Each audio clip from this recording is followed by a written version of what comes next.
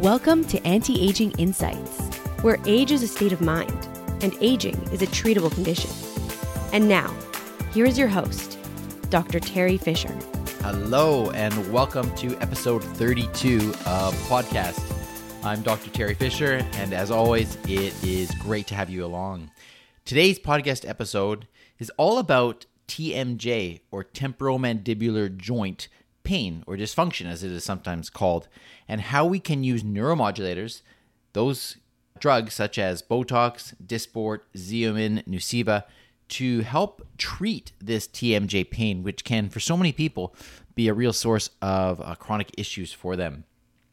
As you may know, I have a number of pillars that guide my treatments, and some of these include safety, expertise, enjoyable experiences, customized treatments, and I believe that this topic aligns really nicely with these principles, and I want to talk a little bit about that today. And what exactly does it mean to have a neuromodulator treatment for TMJ pain? So let's get some really basic definitions out of the way right off the bat here. I'm going to be referring to temporomandibular joint pain a lot in this podcast episode as TMJ pain, simply because it's easier to say and it's shorter. But just know that that is what I mean when I say TMJ pain.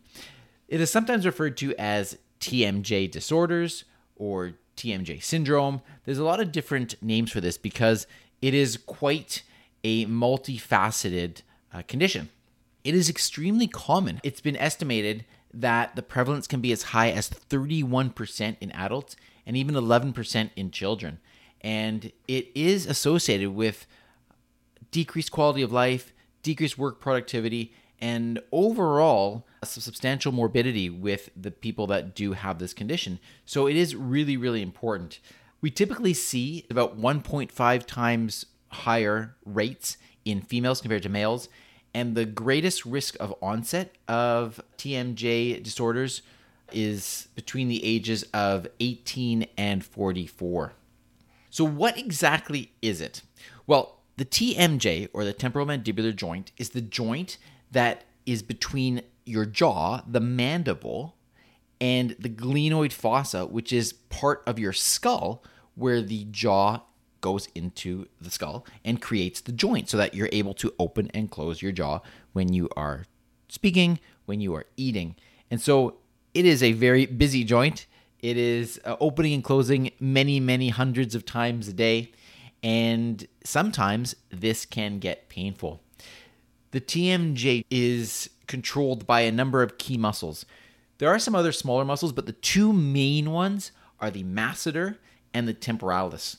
If you reach out and touch the lower part of your jaw on either side and bite together, you will feel something that kind of swells out underneath your fingers. That is your masseter, and it's an extremely strong muscle in your face and in your head. The temporalis muscle is a little bit higher up, so if you go up higher, just to approximately the hairline, the temples almost, then you will find, if you clench your jaw, you will feel, again, a little bit of a muscle bulging, and that is where you can feel the temporalis muscle. And those two muscles are the muscles that are used to control your jaw functioning. Now, a lot of people do have chronic pain in this area. Sometimes it can be due to some injury to the jaw. Sometimes it can be due to posture. Sometimes it can be due to headaches. There are lots and lots of reasons that people can have TMJ pain. The most common signs and symptoms of TMJ pain are, well, the first one's obvious, pain. You can also have some ear discomfort in the region. You can have headaches, and you can actually have some dysfunction of the jaw where the jaw doesn't feel like it is moving properly. Now, let's get into the topic today, and that is neuromodulators. So again, if you haven't heard some of my previous episodes, neuromodulators are the type of drugs that relax muscles. They work by interrupting the signal from the nerves to the muscle to contract. And when you interrupt that signal that's telling the muscle to contract, well, it can't. And so it has to relax. And so that is where Botox, Nuceiva, Dysport, and Xeomin come in. Those four are the four main brand names of neuromodulators, and they all work in similar ways.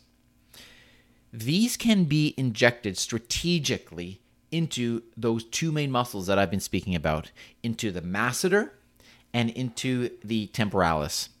And when we do that, it allows those muscles to relax. When they relax, they obviously can't contract as strongly, and that means that there is less force going through the jaw with each bite. Now, this has to be done in a personalized approach, and again, as I mentioned, that's one of my pillars. It's very important that we assess the jaw so that we know the appropriate dose, because theoretically, if we injected too much, you could actually find it harder to chew your food because your jaw wouldn't be strong enough. We attempt to find the ideal dose that allows the jaw to relax to the point that it takes some of that pain away, but of course, not so much to the point that it makes it difficult to chew food or to move the jaw. How does the treatment actually happen? It's quite simple. We have you come into the clinic, we do our assessment, we ask you a bunch of questions. When we get to actually doing the treatment, we simply drop a little bit of the chosen neuromodulator and we inject in a couple of different points along the masseter muscle, lower down in the face, and sometimes, not always, but sometimes into the temporalis muscle as well, higher up along either side of the face. There are, of course, other treatments that can be done for TMJ pain. One of the things is using a night guard if you grind your teeth. As well, sometimes some anti-inflammatories can be used for the pain, and there are other things that can be done as well, but it's very important to have a thorough medical assessment by a professional to figure out what would be the best approach for you. I want to reassure you that TMJ pain treated by neuromodulators is backed by medical research. It's been proven to be safe and effective. And while the treatment can provide significant relief, it is also important to remember that the results are temporary, because once the neuromodulator wears out, then it has to be done again. So that could be a number of months down the road. If neuromodulator treatments, these injections that I've been speaking about, sound appealing to you for your TMJ pain, or if you know somebody who is suffering from a TMJ disorder and they would like to look at getting neuromodulator treatments for this, then of course I'm delighted to be able to chat with you or that person about this.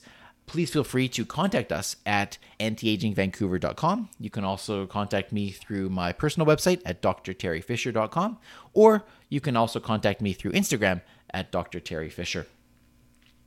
I want to thank you again for joining me on this episode of Anti-Aging Insights. We've explored the realm of neuromodulators for TMJ pain relief and highlighting how this innovative approach aligns with my pillars of treatments: safety, customized treatments, expertise, and enjoyable experiences. So, again, as I said, if you're interested in finding out more, please feel free to contact me, and I look forward to chatting with you again very soon. Till next time, be well.